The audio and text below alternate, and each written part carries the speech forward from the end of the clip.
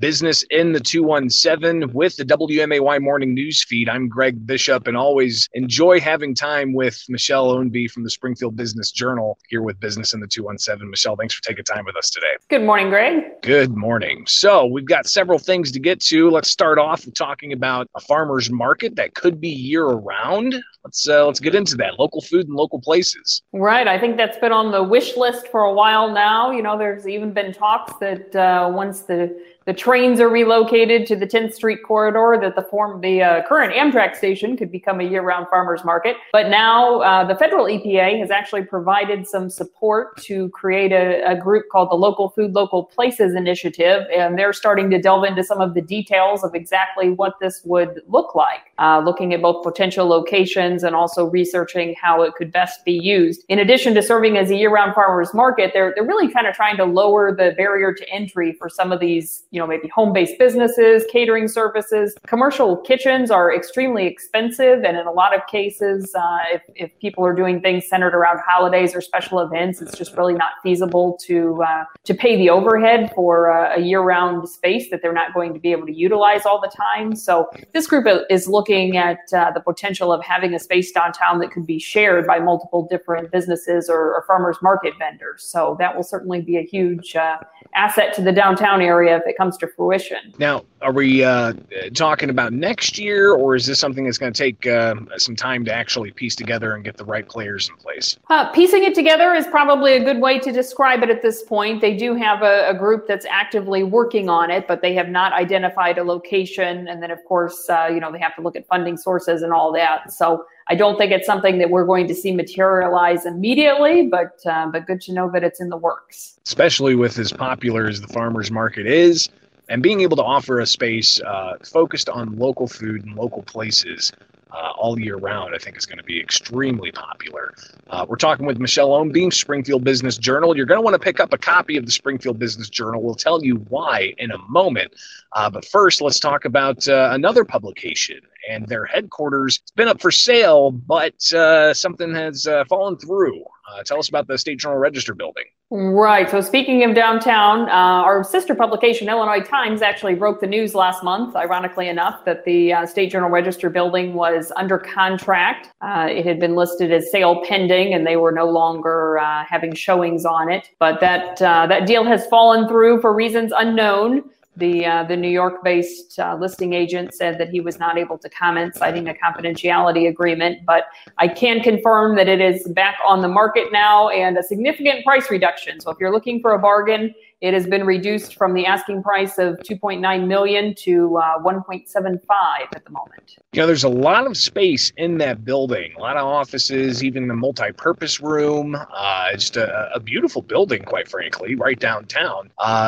Where's the SJR going to go? My understanding is that they would continue to lease back a portion. Quite frankly, they've only occupied a small portion of that building for quite some time now. As you said, it's very large, 3 stories, about 135,000 square feet altogether. And, over the last 10 or 15 years, they've slowly been moving a lot of their operations to other areas.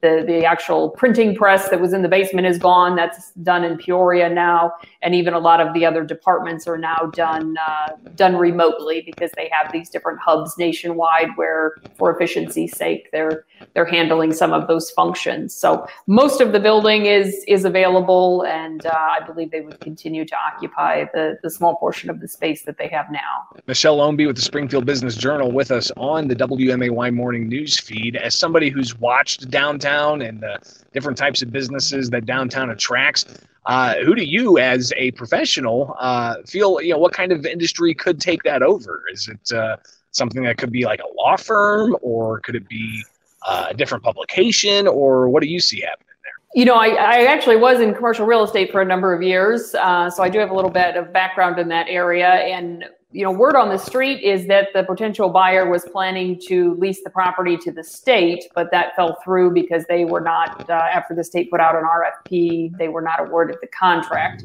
Quite frankly, some kind of state or federal agency is probably the best candidate for a building of that size. I mean, that would have to be an extremely major private employer, so very unlikely that you'd be getting a private business of that size relocating to Springfield. And as you said, even for a law firm firm or any type of private business. That's a huge amount of space. So certainly an investor could purchase the building and subdivide it, but we all know that there's already a lot of vacant office space on the market, especially in the downtown area. And with COVID now and the trend towards working remotely, I think we're going to see an increasing number of people working from home or doing some kind of flex time that will require employers to have less physical presence. We're talking with Michelle Ownby, publisher of the Springfield Business Journal, here on the WMAY Morning News Feed with Business in the 217. Earlier I mentioned people should already be subscribed to the Springfield Business Journal if they're not already.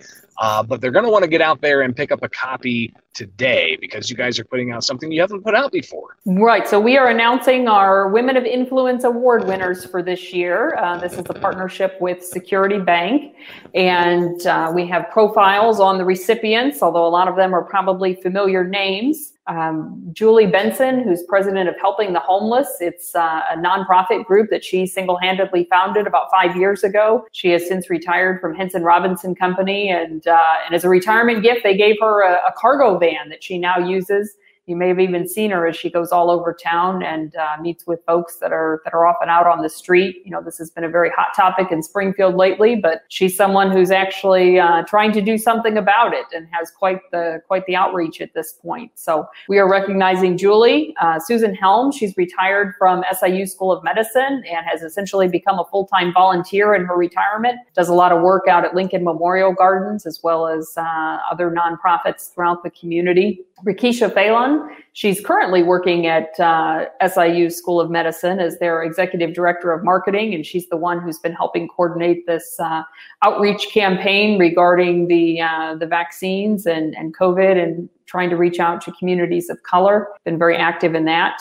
Deb Sarseny, who's a broker owner with the real estate group, and again, involved in quite a few different community organizations over the years. And Lisa Clemens Stott, the executive director of Downtown Springfield, Inc. So I'm sure most folks probably recognize one or more names on that list, but really just an outstanding group of ladies that are doing a lot of things for our community. Well, absolutely. Thumbs up and congratulations to all of those women of influence. People can pick up a copy of the Springfield Business Journal out today and read the profiles of those incredibly influential women.